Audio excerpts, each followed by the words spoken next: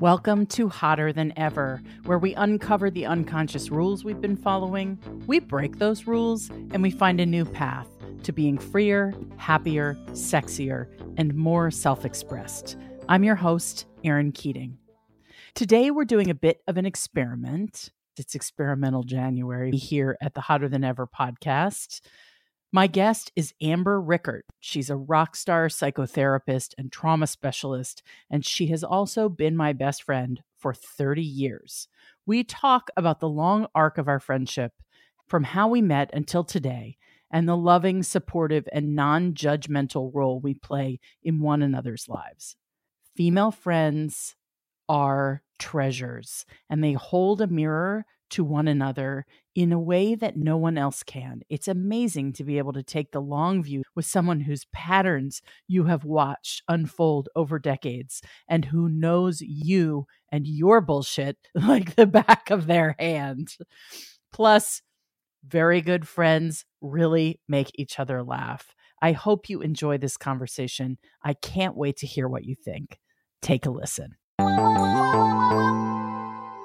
Amber Rickert is a licensed clinical social worker, psychotherapist, and trauma specialist with clients in California and Vermont. She has also been my best friend, my BFF, my ride or die, since we met one freezing cold winter night as undergrads in a small college in Ohio. And I am so excited to have her here on Hotter Than Ever to talk about friendship between women, long friendships between women, and how profound and meaningful they are in our lives. Welcome to Hotter Than Ever, Amber. Hi, I'm so excited to be here with you. This is so fun. I've never done an episode like this before. I'm already kind of blushing because I don't know what's going to happen. But maybe we just start with how long have we been friends? How long have we been friends? Can we track it? Yeah. It is the year 2024. Mm-hmm. We met in the year... We met in 93 because I had already been through my senior year, the fall semester, and I met you winter term, like the first day of winter term. Okay, so 30 it's years. Been 30 years. 30 fucking years. Okay, that's insane. We both look great. Sure do. We sure do. Our relationship is as old as an actual adult. It is. We would have an adult child had we had a baby at 20. Yeah, this is the math.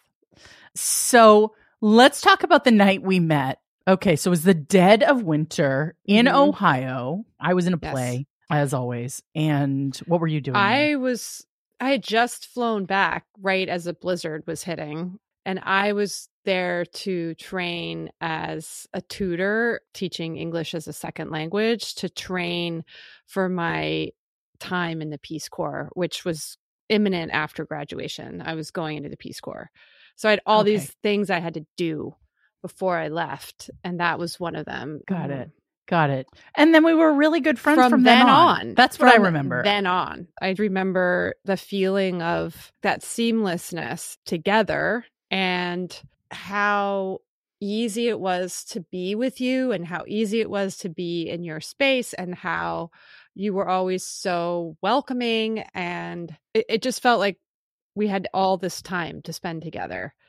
And you always had really good makeup. I didn't, I still do. And I didn't have the good makeup. And so when I would come over, I remember like putting on that brown MAC lipstick, and you were always just like, use anything you want, or like, here, try these earrings, try this sweater, do that. And that felt really like liberating to me, to be in a situation with another woman who wasn't possessive of her things. And you always wanted me to look pretty. I remember that. You were always like encouraging. Yeah. You were like, yeah, you look pretty in that. Wear that. You weren't like, here's a brown sack for you to wear.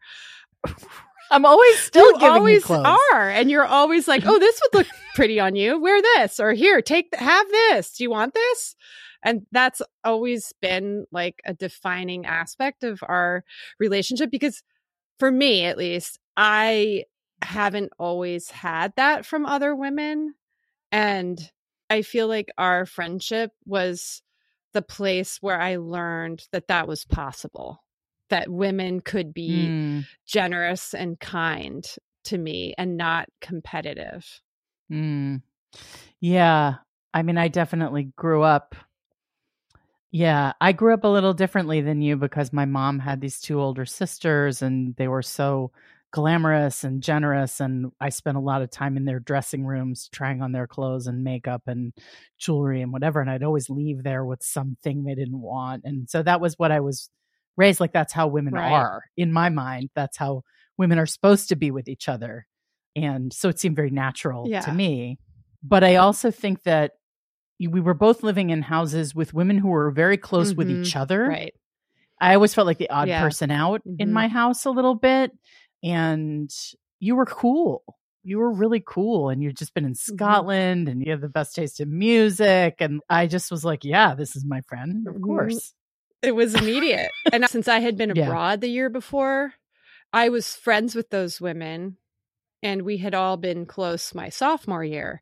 But I was coming back after this huge opening in my own life in Glasgow, where I was exposed to just the most incredible music and felt ahead of where everybody else was in the States in terms of fashion and music and grunge and all of that. The things that were important to us at the time. That were so seminal to me at the time. Yeah. And so I had this feeling that was living inside of me, but I also felt a little bit like I was separate because I had come from doing this thing. I was gone for the whole year. And I was a transfer student. I had come in as a junior after having been in Bali for a semester and taken a semester off and done my own kind of worldly explorations and travels and independent living, really outside of the context of these structures that we were raised in. So I think we had that in common, where we both had that independent spirit, which we both have had our whole adult lives, because very soon after school, you joined the Peace Corps. Right. And then that marked another chapter of our friendship. Totally. As well. Like we stayed in touch throughout that whole period of time through letter writing. You would send me pictures of you and the students, and like you were in rural Thailand. And I was like, what is she doing? And you'd be like, there's scorpions in my house. And I'd be like, I do not understand. And then I came to visit you because Southeast Asia wasn't crazy to me, because I had done a semester in Bali and I had been to Thailand already. It was not intimidating. I was like, great, this is perfect. And you spoke Thai. You learned Thai and spoke Thai. So I was like, I have this most amazing tour guide of Bangkok and Thailand. It was crazy. Now, I don't think our peers were necessarily living the same kind of life that we were living in our early 20s, where I had moved to San Francisco and you had moved to Thailand, and we were both like traveling and adventuring and just like really so excited to be free and independent young women out in the world. And I didn't have a vision for what I wanted my adult life to be, other than I wanted to have the most adventures. I wanted to have the most fun. And I wanted to live an interesting life. That, for me, that was what I wanted. And I think we're very similar in that. Totally. Way. I knew I wanted to go somewhere and like be of service. I didn't think I used those terms back then. I think I probably used something that was a little more idealistic, like I want to help. I wanted to live abroad too. That was the other thing. So Glasgow kind of taught me that I wanted to live in another country, but I knew I didn't want to just travel, because I did have a deep sense of I don't want to just take. Like only traveling felt like consuming, and it wasn't contributing. And so the reason I picked the Peace Corps was I felt that it was contributing. We could debate whether it did do that. I think I did personally contribute based on my relationships still to this day with my students, a profound connection that altered their lives, which many of them have told me. So I was going to have an experience like that, I think, but I didn't really know exactly how it was going to go. I leaped into it. I mean, how did we know anything? I don't know how I did it. I don't know how we knew how to do anything or what to do when we were that age, except that we were both very stubborn and very independent, and willful. And I wonder whether listeners to this podcast can relate to any of this story, that just connecting with someone really organically and then just sort of deciding, well, we're each other's people. And that's just how it is. There was no conversation about it. It just was what it was. Immediate. Yeah. Either that or this sort of embracing independence as a young person. I think it may be generational too. I think it's very characteristic of Gen X to be this independent minded Totally. and sort of willing to take risks and question and not do a conventional thing. I think today young people are tracked into a professional path, and there's so much anxiety around career and all of that stuff. And I think we were somehow free of that for quite a long time in our 20s, where I certainly was, pursuing being an artist and trying to figure myself out, living in San Francisco and trying to figure out whether that was a place for me. And then you came back from the Peace Corps, and the first place you came was my apartment in San Francisco. That was the first landing. And I remember that you had all of these snacks, these Asian snacks in your backpack. You had these dried shrimp, and I had a crazy cat that broke into your backpack to get the dried shrimp. And we woke up in the morning and there was just dried shrimp snacks literally all over the apartment.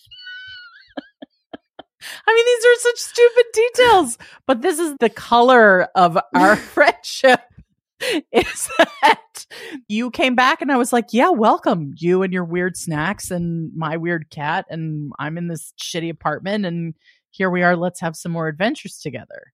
That was profound and shocking to be back in the United States after being in that environment for 3 years in the Peace Corps, and then also working in Thailand after the Peace Corps ended. So yeah, and being in a relationship with a Muslim fisherman. Almost getting married to a Muslim fisherman. To a Muslim fisherman. I mean, I think that's one thing that's always been really interesting about our friendship, is that we lead with different things in relationship with our chosen opposite gender, right? Like, so we're both heterosexual, we both like men, but you are very much about emotional connections with men, and men are always chasing you.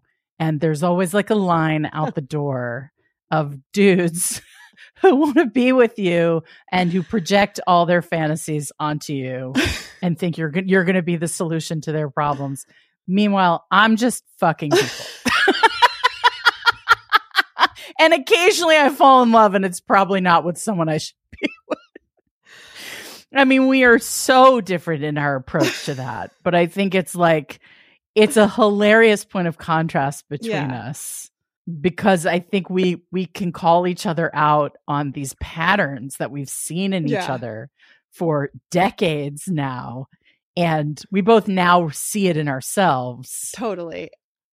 But we definitely see it in each other. It's so funny how at some point it becomes a pattern. And for me, I don't think I recognized my deep pattern in this until not that long ago when I moved to Vermont. And all these issues or things that I thought I had processed in my 20 years in California suddenly were back, like right up in my face. And when I was thinking about my relationships with men and my relationships with you and women and friendships, but particularly with men, I was like, wow, this is a pattern. Like, this is my pattern.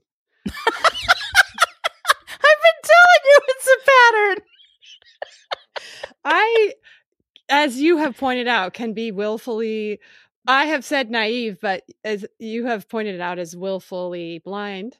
And I think that's right. I have a way of being just sort of like, oh, well, that didn't happen. Let's just move on. It's a strong management strategy in my life. Yeah, look, everybody has things that work for them. Yes. You know, like, you're just fine. I'm just fine.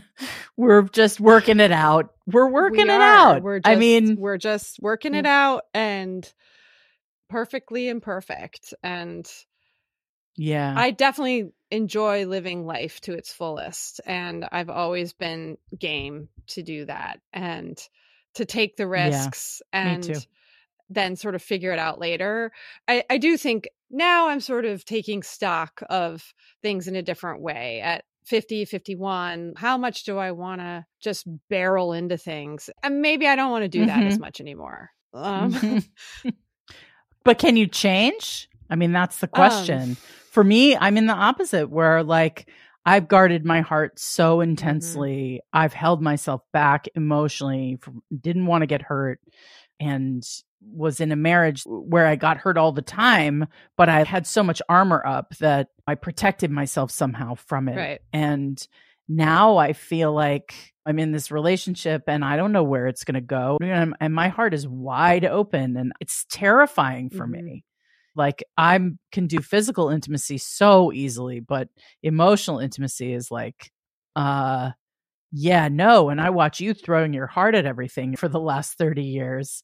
And I'm like, I don't know how she does that. It's always been like isn't that fascinating? Because we have some similar childhood stuff, some similar classic fucking Gen X neglect and raising ourselves and raising our boomer parents. No offense, mom and dad, if you're listening. But we have such different responses to that in terms of how we handle the intimacy in our own lives. But that is a constant topic of conversation. I wonder if people who are listening with your girlfriends, do you talk for us, we talk constantly about boys. Like we talk about men all the time. It's a big topic in our relationship. Because I don't have other people that I process that stuff with in quite the same way. Right. Well, it's very safe to talk about it. And I feel totally comfortable sharing things with you about like my inner landscape or patterns or something I might have done or said that like led to something more than maybe I intended it to. I don't feel like I need to protect that part of me from you. I'm not like, oh, I shouldn't talk about that. I just talk about it. And then, we'll giggle about it because it's sometimes becomes so self-evident. And I feel so open-hearted around you. I mean, I am an open-hearted person, but I do feel protective of myself in other circumstances where I don't have that with you. And it's interesting. We're both from the East Coast. We both grew up on the East Coast, not that far away from each other. I grew up in Philly. You grew up in Baltimore. I feel like I do have to guard myself a little bit more when I'm back east. I've noticed that on this trip, being out in California now. Like I do feel a little freer when I'm out in California. And I think our friendship right now, you're in California and I've been here 2 decades. I don't live here now, but I feel like somehow very free when we're together. When I talk to you, I don't feel judged. I don't feel like we're super traditional. And sometimes I feel like my friendships back east are a little bit more traditional. I value them deeply, but I protect what I say sometimes a little bit more around those friendships because I don't know if they can handle my like intrepid or adventurous spirit sometimes. I feel like I'm too much often. Yeah. Yeah. And I never, my feeling about our friendship is that it's permanent. Yeah, it is. Right? That it's not going anywhere. I think we decided this, or I certainly decided it for myself a long time ago. That like, this isn't a thing we're not going to do at any point, right? Like, I also grew up with my mom having one best friend, and they were best friends in their 20s, and they are still now my mom is 80, they are still really close. And I grew up with that model. It's obviously ebbed and flowed depending on where we've been at in our lives, in our like primary, like when you were raising your son and deep in your career in social services, you didn't have very much bandwidth. And I was deep in my own thing. And then I had kids and I was not as available to the friendship. But as there's been gaps and changes in our lives, we've always used them as an opportunity to come together, as opposed to, oh, well, we've been doing so much different stuff that we're not going to be close anymore. It actually has been really fascinating to me. Like, okay, back to our 20s, you had a plan for your life. So you went to graduate school, you got 2 graduate degrees. I was doing theater stuff in New York. you found a perfect on paper husband and married him and had a kid. And I was dating someone who I had no future with. And I came to your wedding and I was an asshole and I didn't have fun and I wasn't dressed right. And I was uptight and weird and we're still friends, even though I sucked. I sucked at your wedding. I don't know. Maybe I was just jealous, or your life looked so perfect and I didn't know what the fuck I was doing. But we let each other be kind of a mess when we're a mess and more together when we're more together. And thanks for tolerating me. Well, you know? Also, there's so many friendships I've had where an incident like that or similar to that would destroy the friendship, because either I had done something that they didn't like, or they did something and then they didn't feel like they could repair it. And I remember at some point said, I'm so sorry that I didn't show up in the way that I should have, or that you needed me to at your wedding. And we talked about it. And for me, that kind of gesture, that repair, that's all that I've ever needed in a relationship or a friendship. And the effort put forth then to say, I own what I did and I don't want that to be our relationship, or I don't want to be that way anymore. And then you've shown up so consistently since then. And I think we're sort of meant to be as friends. If you can say that about a friendship, I think there's very much like a meant to be thing that's between the two of us. But that was the difference between you and I and so many of my relationships in my late 20s and early 30s. I certainly had close friendships during that period of time, and meaningful ones, but not all of them have had the like consistency. And I think it's because you put the effort into saying, I'm sorry, and having the difficult conversations. And when we have them, when we need to. Yeah, we had a fight the other day. I mean, okay, so Amber has been staying with me for, I don't know, be like 3 weeks. 3 weeks? Yeah. I mean, to the point where my daughter is like, I need her to leave because I miss you, Mommy. And I'm like, I know, but I'm having too much fun. But we had a fight about something. I don't remember exactly what made it happen, but I think it was like, I felt like you were critiquing my parenting, and I was like, I'm doing the best that I can, and I didn't like your tone, and like, and you were giving me, I was giving you feedback, and then you were giving me feedback, and I was like, I'm not criticizing you, and I'm like, take the feedback. You're like, I'm taking the feedback. I'm taking it, and you're like, take it. We both had feedback. It's such a testament. We both have feedback. Yeah, it's just a testament to like, in any healthy love relationship, in any healthy friendship, hopefully, and I'm curious to hear from listeners whether they do this in their friendships. Do you sweep things under the rug, or do you actually say the things that need to be said when they need to be said? Fast forwarding into our 30s and 40s, where we were both in marriages and then out of marriages and having kids and then raising kids. When we were in the weeds of those things, we were often in different places in our lives. And one or the other of us was doing something more conventional or less conventional. And even in the moments when, like, after your divorce, you were living this wild East LA life for a half decade. A good long time. I couldn't relate so much to what you were going through, but I could see it and I could feel it and I could be there for you, and I could withhold judgment. I mean, I think a lot of people didn't. And that's, I lost a lot of friends during that period of time, a lot of long-term friends. And that was a source of real grief for me.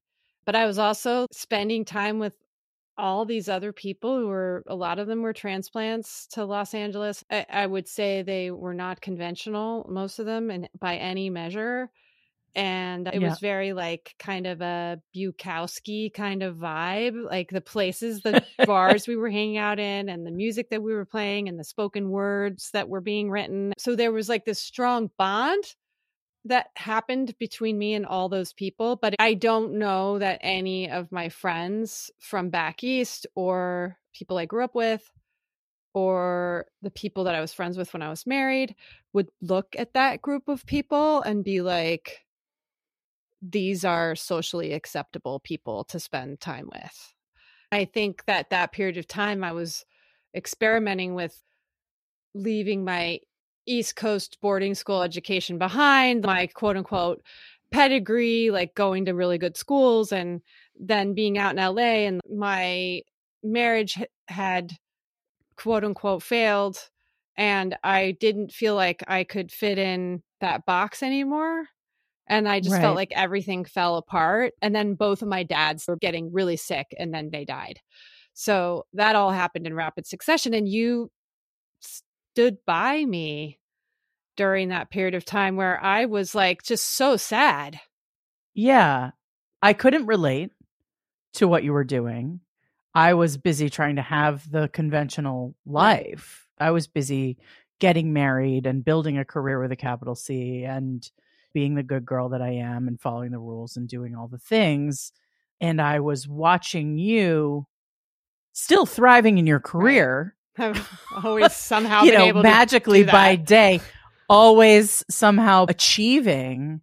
And then also like working this dark shit out for yourself. And that's the way I saw it. I was like, you were mourning the marriage. You were reassessing your identity. You were trying to figure it out. And that seemed okay to me when you were getting tattoos and you were doing all the things. But I also understood on some fundamental level, because I'm a child of multiple divorces, that divorce does that to women. Right. And it makes women really ask a lot of fundamental questions about what they thought they were doing and who they thought they were doing it with and the life they thought they were building. And I'm asking those questions today, 15 years after, or almost 20 years after you, right? You would tell me about these friends who were kind of fair weather and they were there for you in a certain identity mode. And then in others, they were not. And I was like, fuck those people. Like, how dare they? How dare they? They don't know what friendship is. Right. And LA has a transitory quality to it. And a lot of those people that I was friends with back then was such an exciting period of time in my life.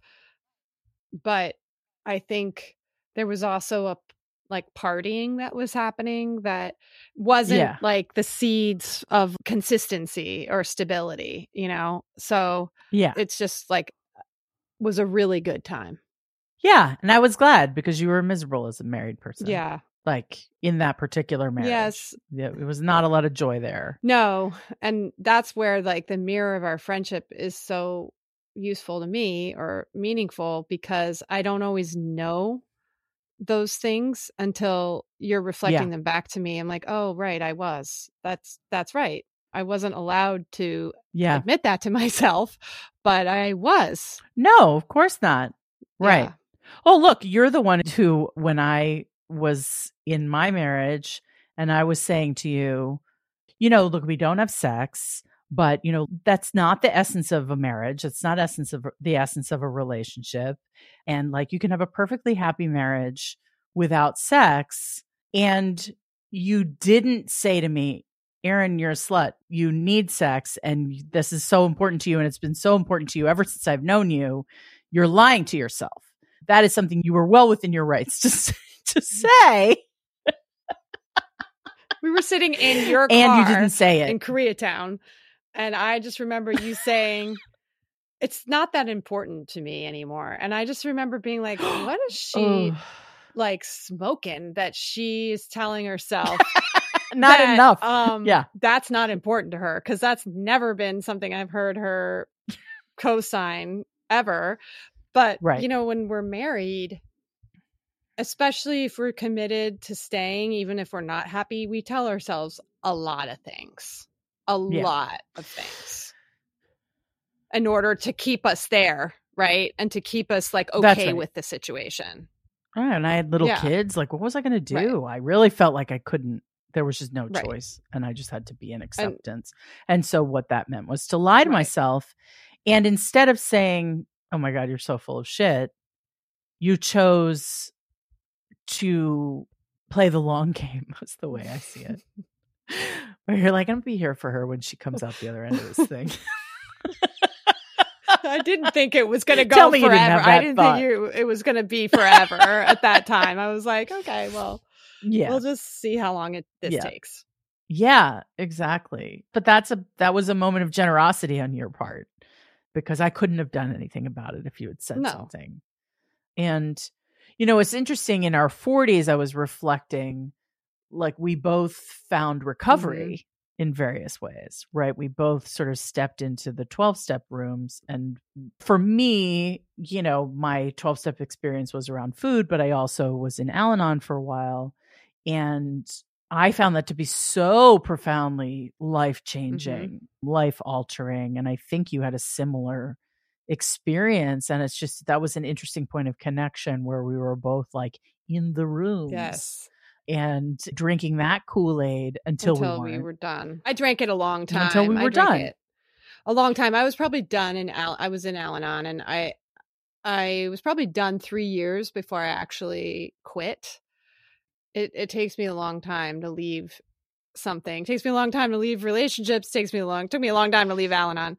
But it did do a lot of profound things for me. It gave me close friendships in Los Angeles, in a town where I felt like things were more transitory. I found that in Al-Anon, I worked like a very strict program for years.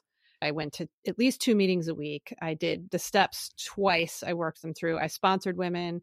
I was sponsored by the same woman for a very long time, who was deeply involved in my life. And I did find a lot of recovery there.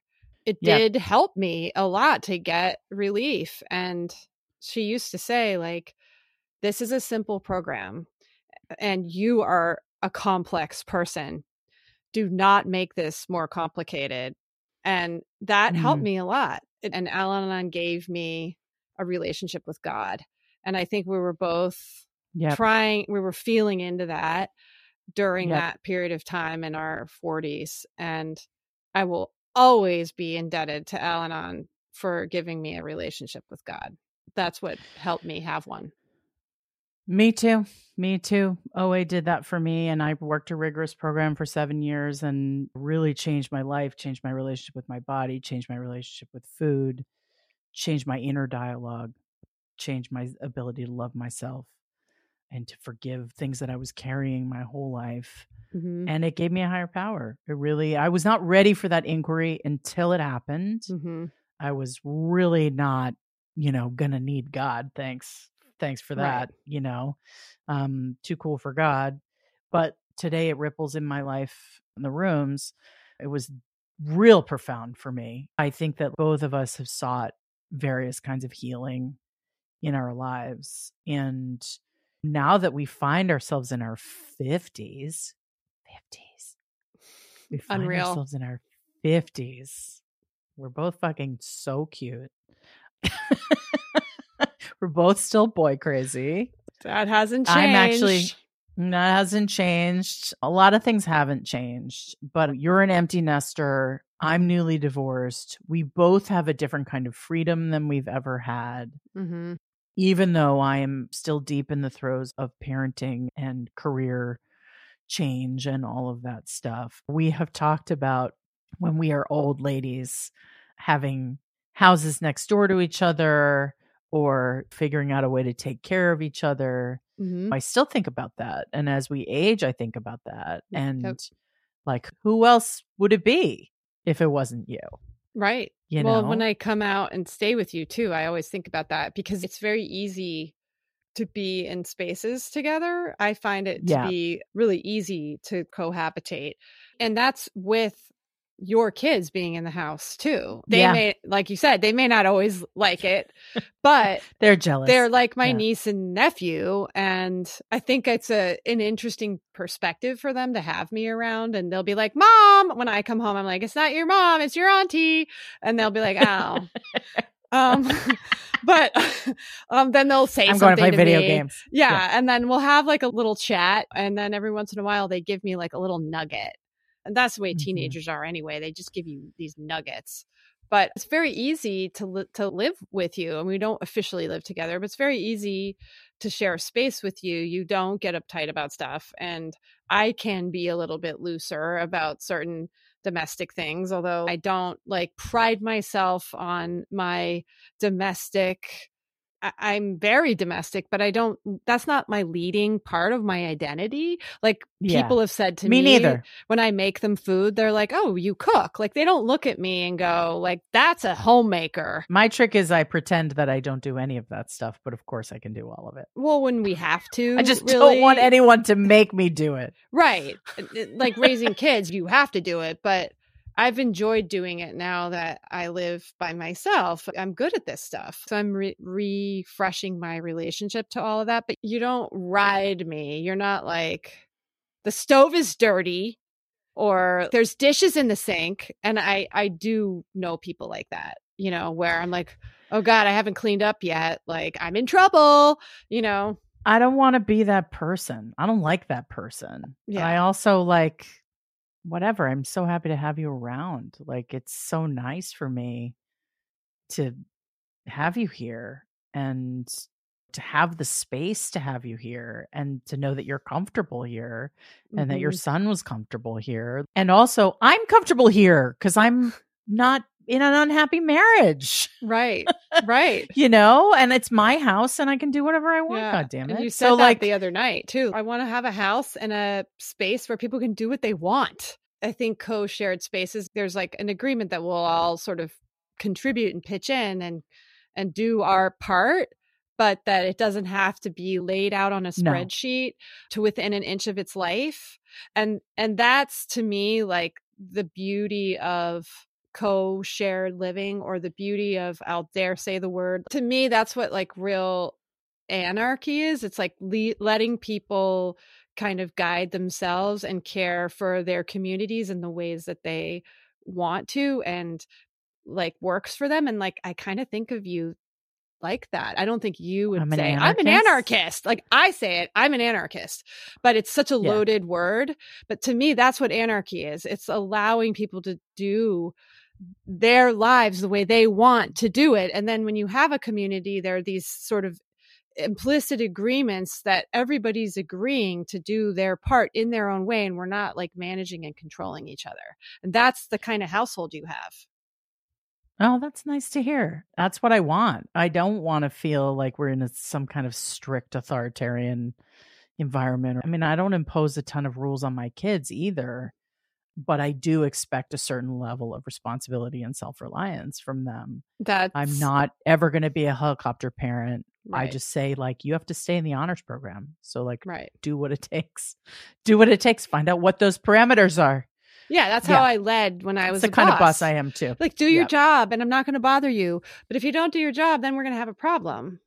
Right? Right. Don't suck at this. Yeah. Like, be responsible for yourself. Totally. I think like we both are such natural high achievers. Neither of us need anyone kind of sitting over our shoulders telling us what to do. And I don't want that in a friendship. I don't want that in a love relationship. And I don't want that in my home. That is not a dynamic I pursue. I pursue excellent people and then let them be who they are. That's what I want from my whole life, is to be surrounded by excellent people who are going to handle their stuff and who are going to do their own lives the way they're going to do it. And then we're going to have the delight of coming together and learning from each other and being profoundly different. I mean, we are deeply different in so many ways. I mean, I'm far more conventional in a lot of ways than you are, but I'm probably unconventional in ways that you're not. I just don't need you to be me.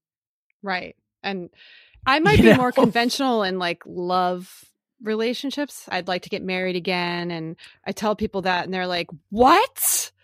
You want to get married again, or you still believe in marriage? Like, so I think in some ways I might be more traditional than you, but in other ways I'm like deeply more radical in my beliefs, I guess, for someone that has the radical beliefs that I have, to believe in marriage feels kind of like an odd match. Right. Anachronistic. Yeah. Yeah. Yeah. I guess that's sort of what it comes down to at the end of the day. And I'm curious whether listeners have this in their friendships, but I just don't feel judgmental of you. I don't feel the need to judge you. I don't feel the need to have an editorial point of view on your life. I'm like, yeah, that's Amber. Amber's doing Amber's thing. Like, Amber's living her life in her Amber way. Like, I'm not invested in you being anything but happy. That's all I want. I only worry about you when you put your safety at risk or when you're in a situation that's making you unhappy. Right. Really, at the end of the day, that's the skin I have in that game. I don't need you to conform to anything. My preference is that you be happy and safe. Right. As someone who loves me, that makes a lot of sense. Yes. And I think I always assume that I'm safe in the world. I always have felt that way, even in like really crazy circumstances. And so I lead with that. And it's a little cavalier. And I think now that we're in our 50s, I'm reevaluating that approach. Don't say we're in our 50s. Yeah. No, now that we are where we are, I'm reevaluating that approach. Yeah, I have a very safety-minded boyfriend, and so he sort of points out the places where I'm cavalier about that stuff. And I too feel like I'm fine. Nothing bad's going to happen. I'm not going to get in trouble for whatever we're doing. I'm such a good girl. Why would anything happen that was bad? Right. But obviously that's not the world, right? That's not the world we live in. It's not you or I that I'm worried about. It's everybody else. I appreciate that you look out for me, because I don't actually really have a lot of that in my life. I have it in one other friendship, but I really don't have that sort of feeling of liberation, but also care. Like, I have your back as long as you're safe and you're happy, like I'm good. And the last time I was here, I was out and about and you were like, have fun. Like you weren't like, where are you going? And why aren't you home ever? Like, you weren't like that. I'm not your mother and I'm not your guardian. That's the beauty of being peers. It's like, how do we give ourselves like the space to change and grow and adapt and evolve as life demands and also as our own desires take us? And we're lucky enough to have the kind of freedom from constraint in a lot of ways. Like, we don't live in a religiously repressive environment where there's a whole set of rules that we have to conform to. And we have chosen a kind of independence in our lives that we both really, really need and wouldn't be happy without. And so I think we give each other grace because that's something we both have worked hard to have. And it's very important to both of us. Yeah, it is. It's a foundational principle of my life for sure. And I think we both come together in that area very strongly. Yeah, for sure. Okay. So Amber Rickert, I have loved having you on this podcast. This has been a really cool experiment. And I thank you for thinking of it. Several months ago when we were hanging out, you mentioned it. And I was like, I don't know. And then I decided it was a great idea. I want to ask you the same question that I've asked every guest on this podcast, which is, are there any deal terms in your life that you are ready to renegotiate? We all live our lives under a set of deals that we've made, consciously or unconsciously, literally or figuratively. I guess maybe the primary thing is, for me, is renegotiating my relationship to myself in my own life on my own terms, and not making myself wrong for being so fiercely independent and being as adventurous as I am, because there's a part of me that's like, especially these last couple years post COVID, I've been like, why did I do all the things I did? Like, I'm so extreme. I take these huge risks and I've been okay. But I think renegotiating my relationship to how I talk to myself, and then also just like being cool with myself. I'm single now.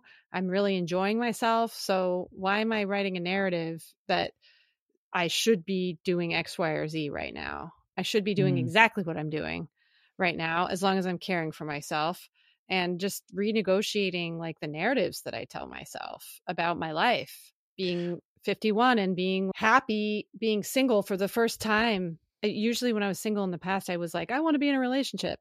And to just renegotiate my whole feelings about all of it. I like that. I like that. You're going to be in a relationship in about 5 minutes. If I had a crystal ball. I'm really only just teasing you because I always wished I had a line of boys out the door like you do. I like that, renegotiating the self-talk and the self-judgment. I think that's a big deal. I want that for you. I love you so much. I love you. You're too. My favorite. And I hope listeners to this podcast got something out of our walk down memory lane. I mean, the reason to talk about it is because these kinds of friendships are rare and so important. And we lift each other up. We support each other and we care for each other. And I think we're going to just keep doing that until we die. Totally. I was just thinking of like, if there was a sitcom, like which one would we be? And I was going to say Golden Girls, but that's like too old for us. We're not there yet. But I always watched it. You know, they were in their 50s. They were in their 50s. Yes, 50s and 60s. Because I loved they all had old lady hair. Yeah. They had old lady hair. I loved that show. I thought they were awesome together. I used to watch it with my grandmother. And then my grandfather would come in the room and be like, what are you showing her? Because he thought it was racy. Because Rue McClanahan was the sexy one. And she was always getting dolled up for her dates. She was like always in the room with the boy. Yeah. Didn't she always have like a date over, or like he had just left or something? She always had a date. Yeah. Yeah. She always had a date. And B. Arthur always had like a sarcastic comment to make about it. They're both my spirit animal, those two. I think those kinds of friendships are so important for women, and they're just enduring, and they're the through line through all the relationships with men, really. So, yeah. More to come. More to come. Thanks for listening to Hotter Than Ever. Have you noticed that I am now doing short advice episodes every week on top of our regular episodes on Thursdays? Do you have something you'd like a very biased opinion about?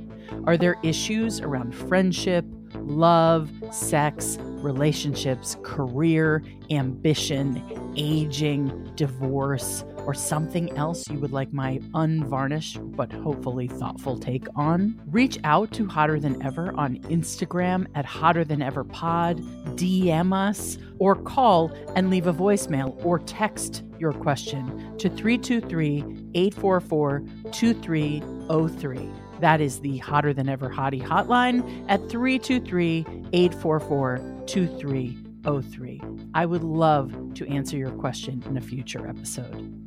Hotter Than Ever is produced by Erica Gerard and Podkit Productions. Our associate producer is Melody Carey. Music is by Chris Keating, with vocals by Isa Fernandez. Go tell your best friends you love them. Celebrate your female friendships. Check in with your nearest and dearest, and come back next week for more juicy stuff.